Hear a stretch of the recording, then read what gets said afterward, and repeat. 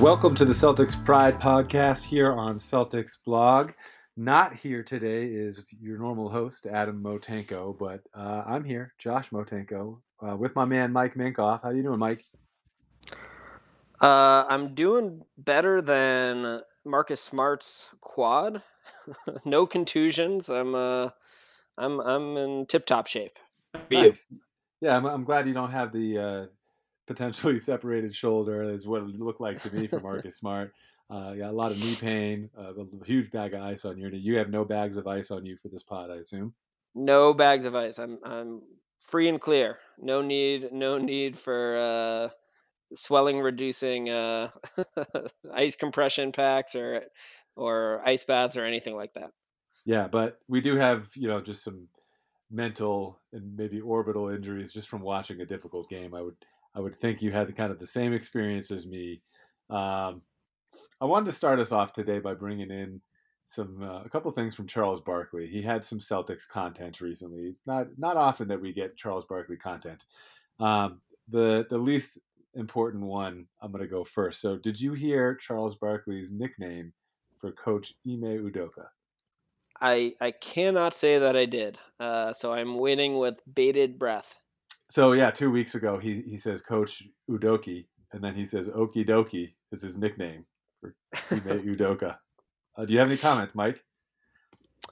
I think Coach Ime Udoka has deserved better than being called the Okie Dokie. That I think he's established himself as actually getting his name right. It's a little you know Charles Barkley is a pretty smart guy. I think he can figure out how to pronounce Ime Udoka's name correctly. Yeah, I gotta give Charles credit though. If you can't pronounce the name, you should turn it into a joke or at least make fun of yourself for not being able to do so. And maybe I don't know. He's Udoka is kind of a disciplinarian. Like that's probably what you should say when he asks you to do something. It's like okie dokie, yes, coach. But Boo, the boo. more, the more important comment that Barkley had was another joke. He said, Marcus Smart, Defensive Player of the Year, he's out there. He's going to be guarded by Drew Holiday. This was their preparation for Game One. His comment to that was, "Nobody might score," right? Which, both guys stout defenders, and when they're going against each other, it's a difficult thing. But I think that would kind of encapsulate what we saw in Game One overall. There's obviously a difference between Milwaukee and the opponent from our first round series, Brooklyn, defensively. And That maybe one there's not plays so much, defense. yeah, the other doesn't. Maybe there's not so much of a difference between Milwaukee's defense and Boston's defense, but defense was definitely the difference in Game One. What is your take? Yeah, well, I let's start with the Marcus Smart and Drew Holiday matchup because it was kind of a microcosm. I mean, this that matchup, Drew Holiday got the best of it. He picked Smart clean on a couple of times, like as Smart was trying to cross half court, and that really was emblematic of the game. It is a series of two of the physically toughest teams in the league, certainly Yes. over the back half. Yep. And there's just no two ways about it. Milwaukee just completely out toughed Boston in game one. It was disappointing and a little bit jarring. After kind of growing accustomed to watching the Celtics be the aggressors for pretty much 3 months straight. And even in their losses over the past few months, two months in particular, their losses were they felt a little bit fluky almost, or they were because we were resting like most of our starters, like that game in Toronto, for example, right? Yeah. Like we Yeah. still kind of showed resolve and toughness and grit. And I wouldn't say we didn't show any of those things, but my main takeaway from this game was that the physicality and the strength and the athleticism and the length of Milwaukee had us playing out of sorts and making decisions. We were resorting to our kind of our worst habits as a team and the individual players. um Jalen Brown was and Jason Tatum both were driving too far into the defense without a plan. We weren't making the next simple play, and Milwaukee deserves credit because they were making those simple plays a lot harder than we expected them to be. But we also made things harder on ourselves, and we're trying, individuals were trying to do a little bit too much themselves. And we on this podcast have swung from worrying about the mental toughness and physical toughness of this team and the individual parts as well as the whole at times to get to you know offering effusive praise over how this team seemed to have transformed. And this series is really going to be a test to see you know if we have the resilience and mental and physical resolve to push as a team to that next tier, because Milwaukee is a champion and they played like a champion in that game. And they really pushed us to a level that we were very uncomfortable with in game one. Yeah, I would say even when you look at our leaders, Giannis versus Tatum, Giannis is the one who's proven that he's mentally tough enough to win a championship. He's obviously physically stronger, bigger, faster, maybe even physically tougher than Tatum is too, despite the leaps that Tatum has made this year, physically and mentally in the toughness department. I would still maybe give the edge to Giannis. Um, the shot making is really what Tatum has over Giannis. But just the example of toughness that they both gave in this last game, there was a difference there just from a leadership perspective. Um, so, and then just in general, like our defense is so dominant, but against a team that moves the ball well, that plays together, it doesn't work as well as it does against a team that plays hero ball or is kind of selfish, or does the my turn, your turn thing like the Brooklyn Nets do, and a lot of other teams around the league that we've played, right? So I don't think it's just that we're facing a defense that's as good as us in Milwaukee, but also that our defense isn't as effective when they're playing, the right way. Yeah, I'm not well. Okay, I think there's a couple of things there for me. Like, I don't think we took Milwaukee out of what they wanted to do quite as well as we did with Brooklyn, or made them feel quite as uncomfortable as we did with Brooklyn. And ultimately, to me, that's just a credit to Giannis and how kind of indomitable he is Dominant, as dominant works too, but like it's more than that, right? It's like he's like undefeatable. an undeniable force. Yeah, And even when we played, and like Adam Taylor had a great article on Celtics blog today, Monday, we're recording, about how Al Horford did a really good job one on one on Giannis. But when we sent doubles, we kind of suffered. Um, right. and even though Giannis didn't have a great shooting game, he had a triple double and he totally controlled the game, both offensively and defensively. He's He was just a whipping. complete force. He was Yeah, whipping he was whipping passes all around the court. Yeah, over the head backwards passes into the corner. right Like hand, left he hand. was, yeah, it I was had a never seen him brilliant make display. passes like that. I hadn't either. I It, hadn't either. And I yeah, mean, what it showed me is, but so I didn't think our defense was ultimately that big a problem. Like they only scored 101 points, right? Like that's not a high benchmark, but where I think we really hurt ourselves, and I think Ime kind of made comments on this as well. We just turned the ball over so frequently and live ball turnovers, and they were sloppy, and we made it easier for them to get some fast break points or points in transition. I think they had something like 21, 24 fast break points or something. It and outscored us by 18 in transition points. So it's a pretty sizable difference. And again, I think their length and their physicality on the defensive end and like the ability for Giannis to just kind of suddenly appear, which is hard to conceive of this like 7 foot behemoth kind of coming out of nowhere, but he seems to do that all the time on defense and just, you know, affects someone's willingness to go for a layup or just blocks someone's attempt at a layup. Um, it took us out of our offense. We started making dumb passes and passes into outstretched arms. I thought Wes Matthews played way better than I expected. He was really impactful defensively on Tatum and on Brown on their drives.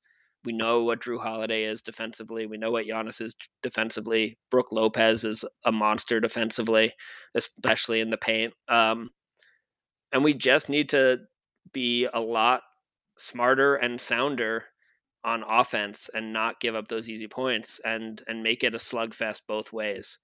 Um, so yeah, I don't know that I feel like there we failed to take them out of what they wanted to do completely, but I think because we turned it over carelessly, we gave them more easy points than they gave us. Yeah. And Wesley Matthews, 35 years old, getting it done on the defensive end still. They had other guys who were really making an impact. I mean, Drew Holiday, number one, he started picking up full court and really limited our ability to get the ball over half court in the entire first half and throughout the game. And Grayson Allen picked up where he left off when he left, and Javon Carter even made an impact with the full court pressure. But the ball pressure throughout the game was really impressive to me. We responded with a brush screen right away just to get the ball over half court, but still weren't really getting into They our called action 2 early. fouls on us against those Yeah, on those brush screens. They called 1 on Horford and then called 1 on Tice in the backcourt. yeah.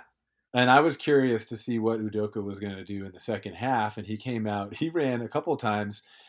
We had a brush screen into a staggered brush screen. So there was three screens in the backcourt just to get the ball over half court. So you could tell this was like a big deal to our coaching staff. And because it was really limiting us, because we were setting, like, the first brush screen was usually set by the big, who then had to chase the point guard up the court because he was setting the first screen in our action. And then if they were trapping that, it was like all of a sudden we were on our heels and there's 8 seconds left and we couldn't run anything. So, I mean, you're saying that our defense didn't take them out of what they wanted to do as well as our defense did Brooklyn. I mean, they were taking us out of what we were wanting to do way more Oh, than our completely. defense was, right? Yeah, So, um, absolutely. then that was definitely getting to Tatum specifically. It was you could tell like Smart wasn't handling it well. It was impacting him, but then he still realized, like, okay, I just need to drive by this, get into the paint, and turn this into just a drive and kick and get them rotating.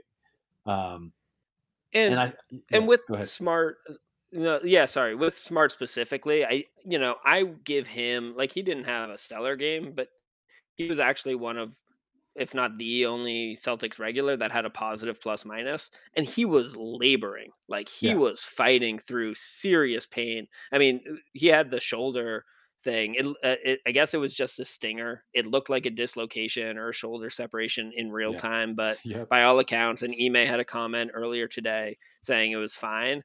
So even that aside, like clearly whatever's going on with his leg, like that was serious. He was limping pretty much anytime he wasn't like just, in the moment and running around.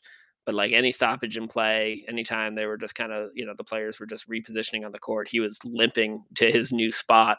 Um, so, I'll give him a little bit of the benefit of the doubt as far as some of his struggles in beating the press, and obviously Drew Holiday is as good as they get as far as on-ball defense at the guard, right there with Marcus Smart. So, credit to Drew Holiday as well. But I think you're right on when you look at, you know, guys like Tatum and Brown are 2 stars that got taken out of what they wanted to do. Like, they just have to figure it out. Like, there's no there's no adjustment other than there's no grand adjustment beyond they have to make better choices and execute more effectively. yeah. They were on their heels. To me, it's a mental toughness thing. It's just this is the same lesson all over again, right? Like, now we're finally up against a real playoff team that plays like a team, like a championship team on offense and on defense. They're just as good as us on defense. So let's tell the guys we're playing the number two defense in the league right behind us. They're just as good as us. So how are we going to respond when we see this kind of pressure that you guys know how to put on other teams? You see how other teams will, like, are we going to do the same thing? Yeah, So and I yeah, no, I think I mean you look at a thought I had as the game, it was in the fourth quarter. We were, down 15 or whatever. So it was clearly the game was in hand for Milwaukee. And kind of a thought I had just reflecting on how the game went, in the first round, Tatum it really felt like Tatum took steps as far as his toughness, his ability to be mentally and physically tough. And he kind of out toughed Kevin Durant in the series, yeah, right? In that first round sweep. And I was like, at the end of the day, like in the spectrum of physically tough NBA players, Kevin Durant might not be all that high on the list. He's an elite all-time player, so he's obviously pretty tough and got physical and mental toughness. But he's a pretty thin guy, right? He's not built like a pit bull or anything like that. right.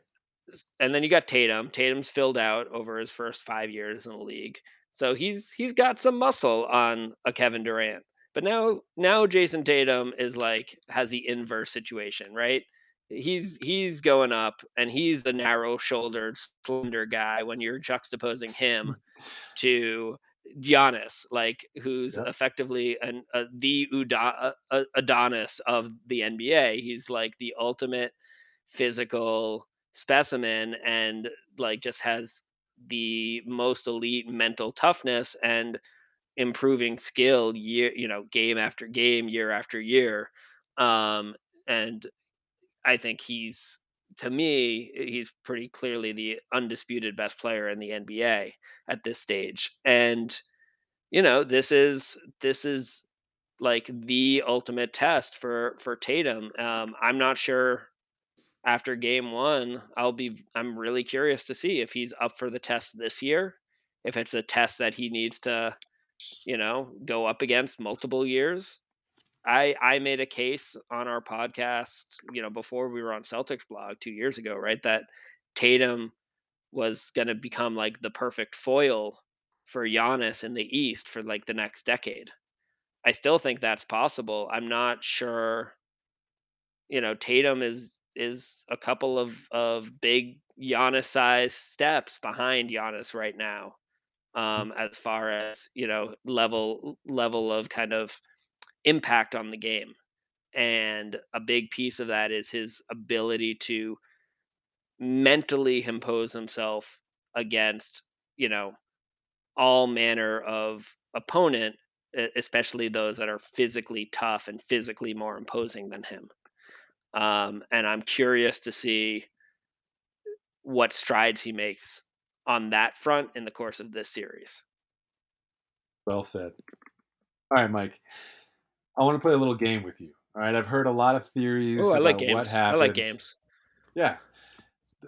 Listened to a lot of podcasts, read a lot of articles post game. We've had a couple days to think about this first game, and you know, everyone wants to blame somebody, or everyone's got their theory. You gave yours, I gave mine. It's pretty much the same theory that this is really about, like how will we respond to getting smacked in the face, mental toughness.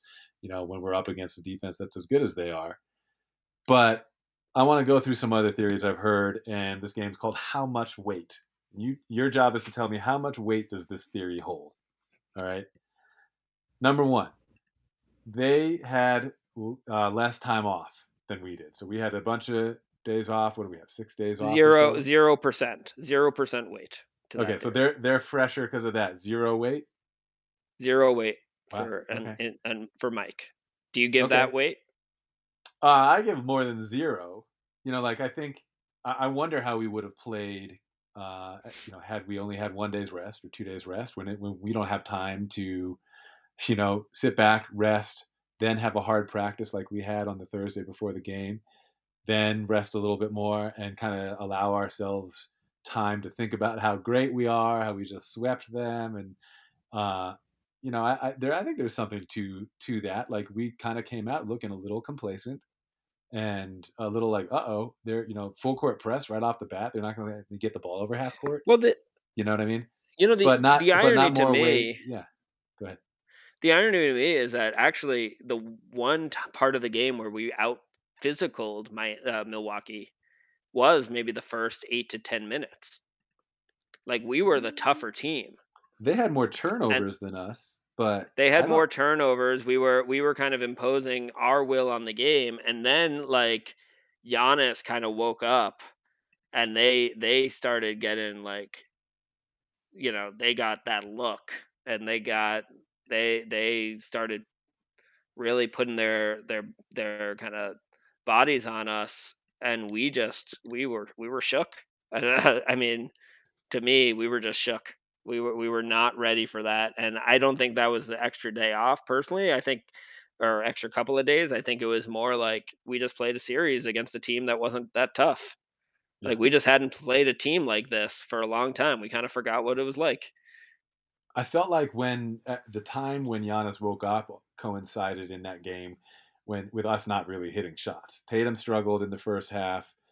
Pritchard came in. That's his job. He missed his shots that he took. How much weight do you give the theory that we just didn't hit shots? I think maybe that's like 20-25%. Like, that was a factor for sure. I think there were some good looks that we could have hit, and even some that were like that people were giving grief on, like Pritchard in the fourth quarter.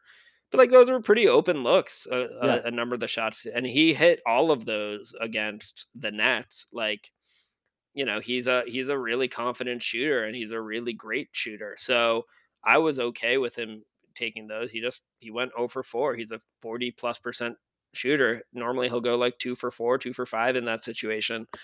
Um so I think there was some truth to that.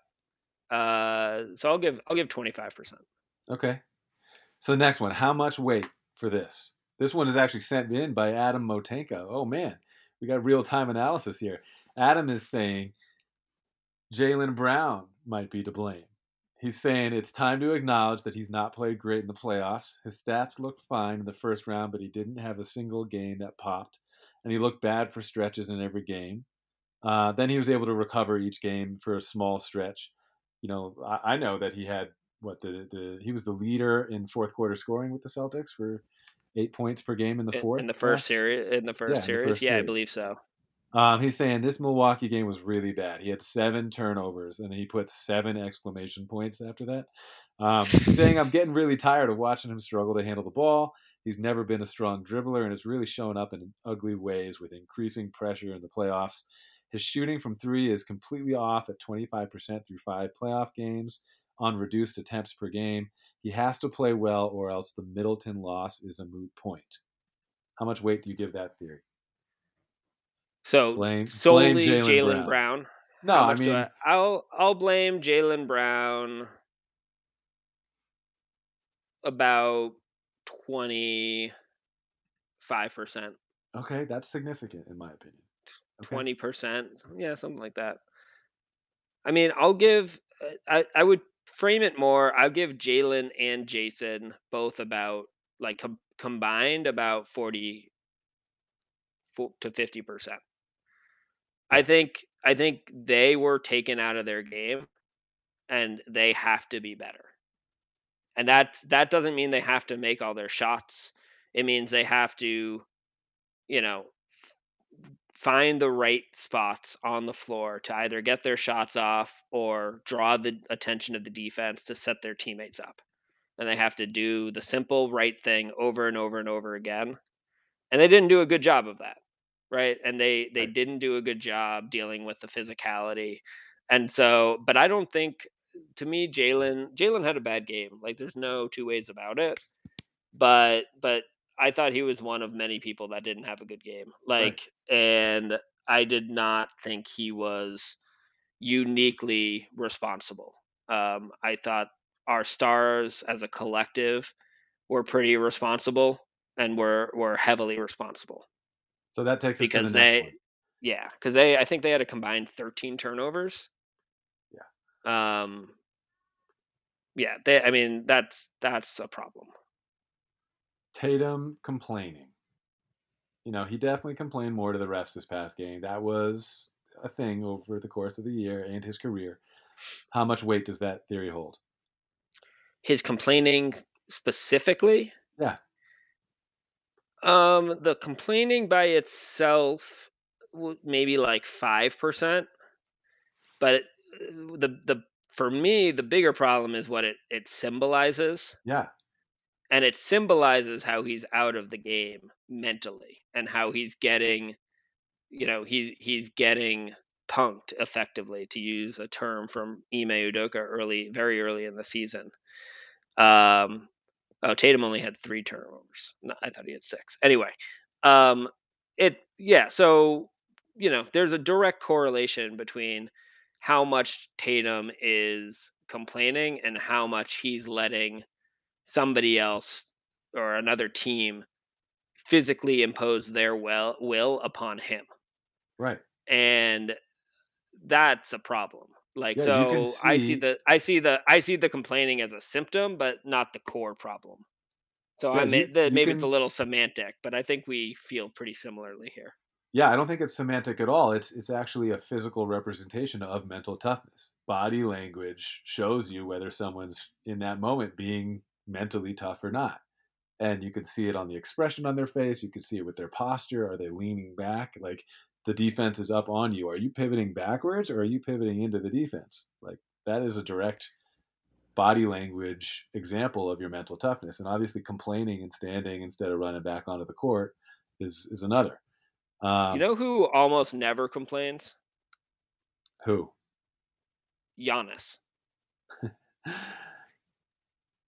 Yeah, Honestly, like, if I would love the coaching staff after this season. And look, again, I think Tatum has had a heck of a season, especially the second half of the season. I think he's made clear strides, and we'll see how this series plays out. Like, he could still, rise to the challenge. He's risen to a lot of challenges this year. Um, but I would still just splice together tape of Giannis not responding to calls that didn't go his way over and over, and juxtapose them to Tatum complaining, and just be like, "Look, like, this is the best player in the NBA. You want to get to that level, just put your head down and keep playing." yeah. Giannis, his resiliency is unbelievable. Just everything He's about that amazing. dude, He's in amazing. terms of like, he's the ideal superstar to have. I mean, just the quotes that he has, before and after games too. He gives perspective. He goes into that that meeting, and sits in front of the microphone and is relaxed and is comfortable in his skin, and it's just he he transcends a lot of the pressure that Americans tend to put on each other and tend to think Yeah. way too much about. He's not overthinking Yeah. this. No. All right, last one. How much weight does this have? Injuries, right? We got Smarts all banged up. Brown, obviously, I mean, it's debatable whether he was feeling his hamstring when he dunked that ball on the putback when he rose up over Giannis and his head was at the rim. But I don't know if that's necessarily an example of him not feeling banged up out there and that contributing to the way he played. Obviously, Rob Williams is still getting his legs under him. How much weight does it hold? Injuries. It's got to be 0% because Wow. they don't have Chris Middleton, their second or third best player, a very good defensive player, an absolutely devastating, especially against the Celtics, tough shot maker. And it didn't matter. So if they completely don't have their third, let's say third best player, let's say Drew is ahead of him and Giannis is obviously ahead of him. They don't have their third best player. We can't complain about having, you know, Jalen playing with a um, mild hamstring strain, which he played through into the Eastern Conference Finals 2 years ago, and Smart playing a little bit banged up. Like, we can't have it both ways. So you can't give us, say, injuries are to blame for our side when they just came out and completely beat us without one of their top 3 guys. Yeah, and their third best player is now, in my opinion, Grayson Allen. He's their third leading scorer. He's averaging 60% on his threes in the playoffs, 13 points per game in the playoffs, and in limited minutes, 25 minutes a game. His I defense is mean, amazing too, and this guy's gotten a bad rap because of dirty plays in college and in the NBA. Trying to trip players, and um, I think his including his nice little competitiveness. leg kick on Yeah, Grant Williams. yeah, that was minor. I mean, his competitiveness has made him go overboard with those types of plays. But you could say the same thing about Draymond Green and Marcus Smart. And I just think that this guy needs a little bit of positive pub because he's really showing out. He is shooting lights out in the playoffs for sure. I personally would put Brook ahead of him. I think Brook Lopez is and and I'd probably put Bobby Portis ahead of him too. But Brook Lopez's impact, um, Milwaukee was kind of a middling defensive team in the regular season, and a big part of that was not having Brook Lopez.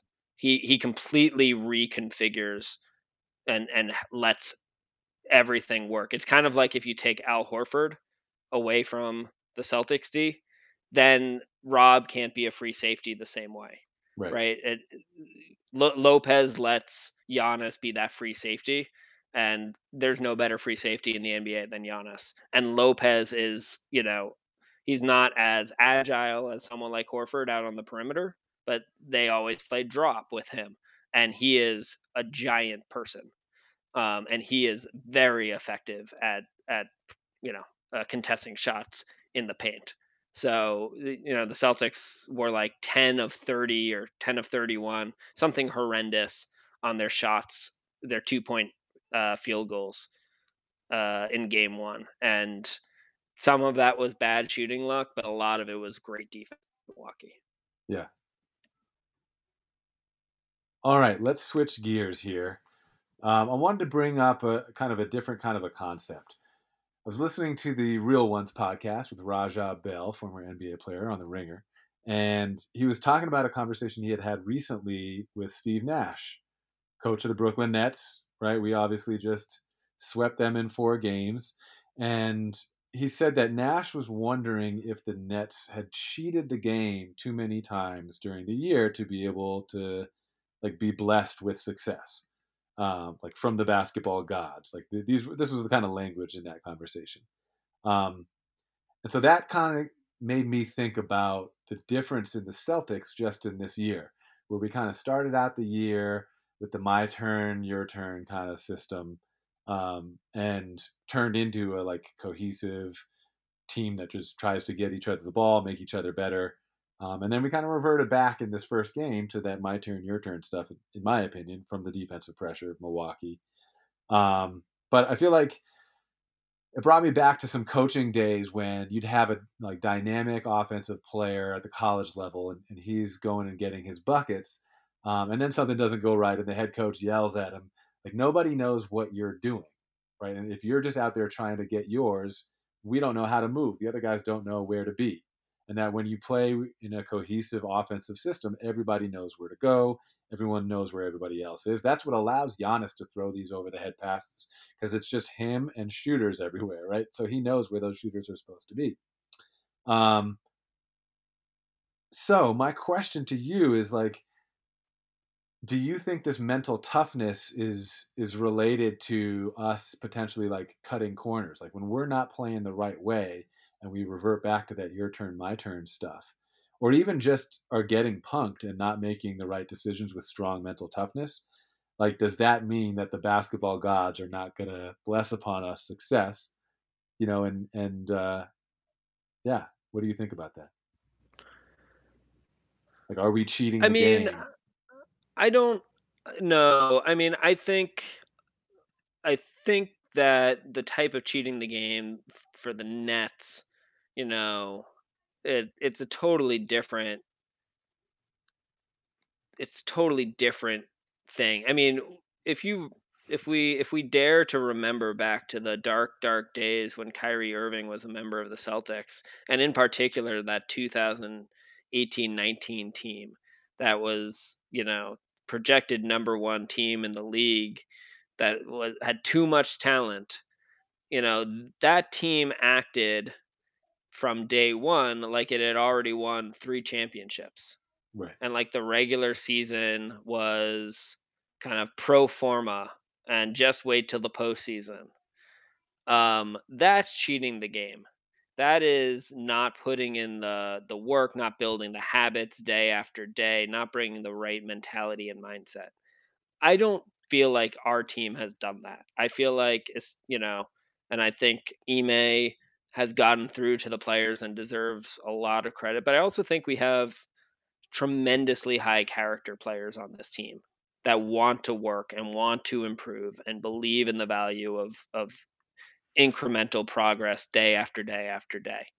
Um, so I think what we see when we see players reverting to iso ball and over dribbling is, you know, old habits die hard, and they manifest particularly in high stress situations. And that Milwaukee team stressed the heck out of us. Like they just they pushed us to a level of discomfort that we haven't been pushed to, especially recently, very often. Um, but I don't think this team cheats the game. And so that's where I'm intrigued because I think we're going to put in the work.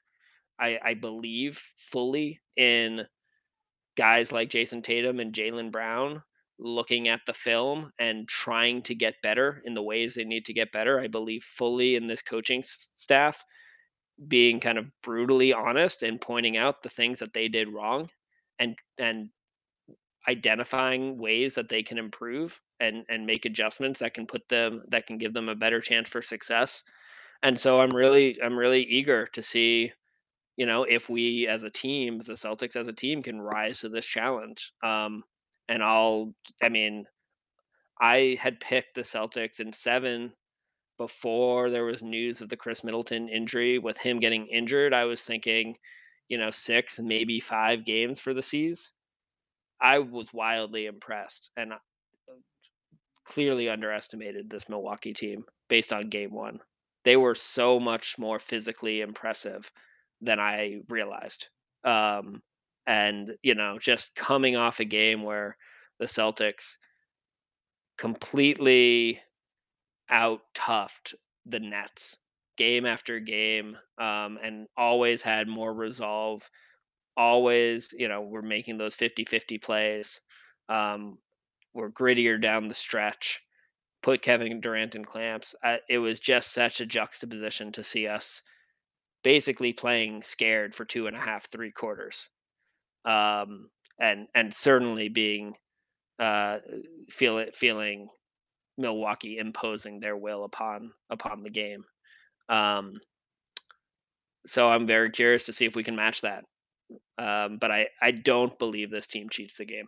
Yeah, and Um, even when and Jalen Brown drives into a crowd, or Tatum, for example, like doesn't go as hard to the rack to try to no, I think they go make through some bad contact. choices Yeah. Okay. sometimes, but I don't think Yeah. they cheat the game. Yeah. That came up for me. I've been thinking about that, so I appreciate your perspective on that.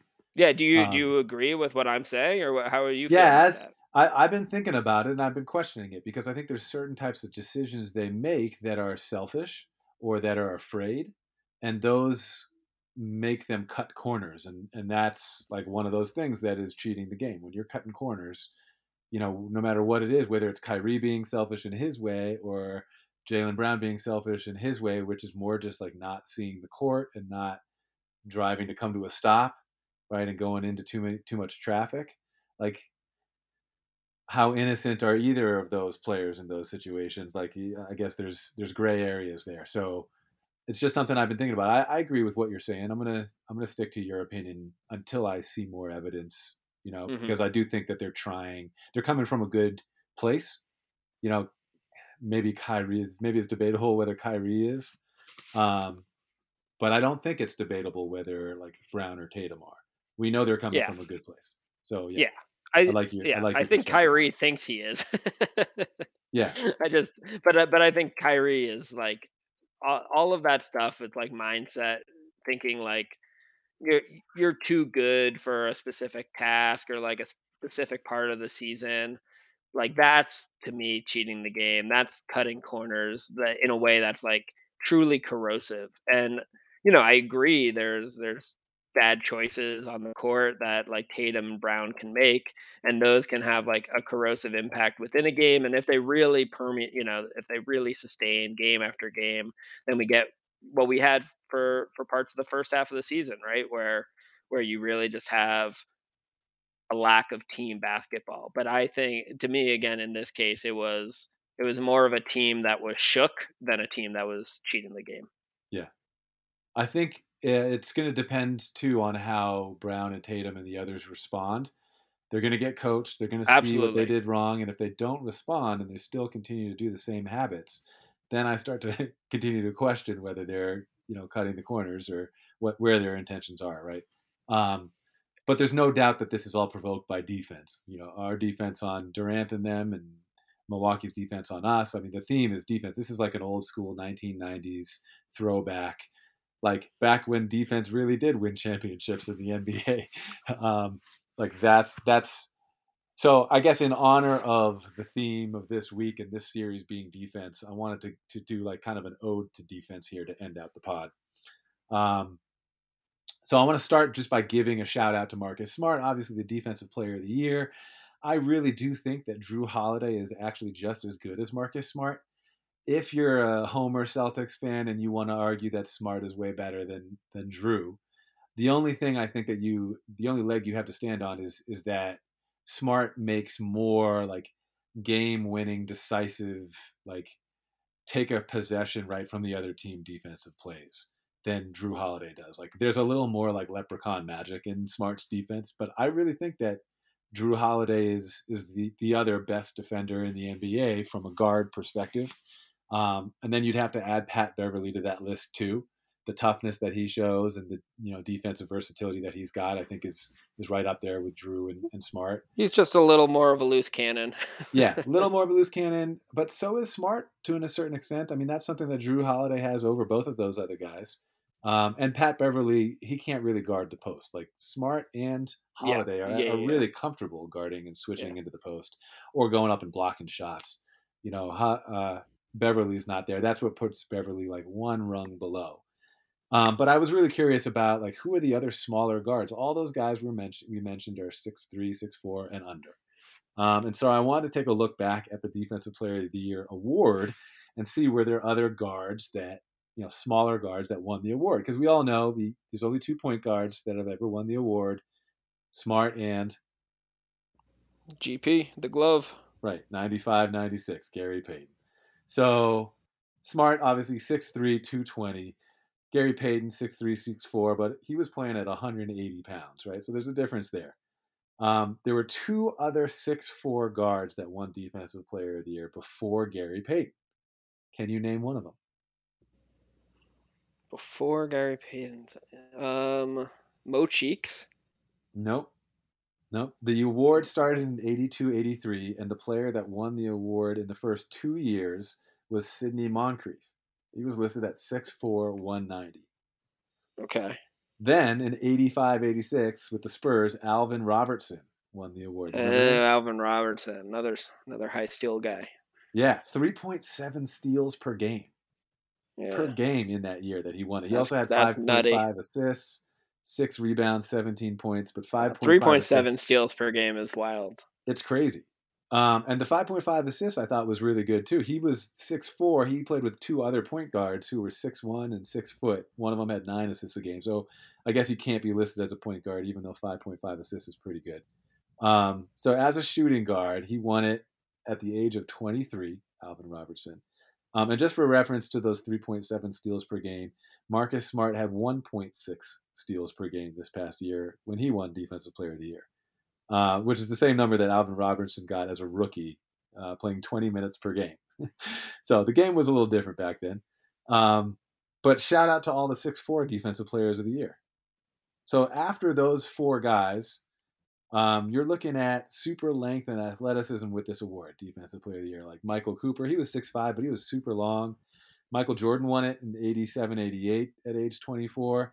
He had 3 steals a game to go with 1.6 blocks per game. And then after him, you're talking about like Ron Artest and Kawhi Leonard and 6'7" strong guys like that. But that's kind of the historical perspective and context that I did with some research for Marcus Smart's Defensive Player of the Year, and I thought we would end the podcast with a little bit of a positive note, just showing how special Smart's award was this year. What do you think? Kudos to all the little guys that are all still taller than me. winning, winning DPOY. Nice. All right, Mike, you got anything to add as we end this? No, that's it. That's it. I mean, the next few games. Next game is Tuesday evening. This is coming out on Tuesday, so I guess this evening. If you're listening to it on Tuesday at 7 o'clock, we're playing on Saturday, 3:30 p.m., and then we're playing on Monday, May 9th. Those are the first four games. And one more Do game you at think, home. Josh? Yeah. Do you think? What do you think the record in the series is going to be after the first four games? I think it's going to be 2-2. You think it's going to be 2-2? You think we're I'm winning this I'm one at hoping. home I and one think of the hoping or thinking? I Those are think if different we things. lose this game at home, we could get swept. This is game 2 is super important. We need to take one game at home so that we even the series and feel good about ourselves. Because if we take this other loss at home going into Milwaukee, I think we came out game 1 and our first reaction was oh, and that's my reaction if we lose game 2 at home. Oh. Yeah, I think we're going to be much more ready for just how physical a team this is. Um, and I think it's going to come down to the wire. I think we'll eke it out, but I think it's going to be nip and tuck the whole way. Yep. Remember to rate, review, subscribe, and follow us on Twitter at Celtics Pride Pod or individually at Mike Minkoff NBA or Coach Motenko. Thanks again for listening. You are a part of Celtics Pride.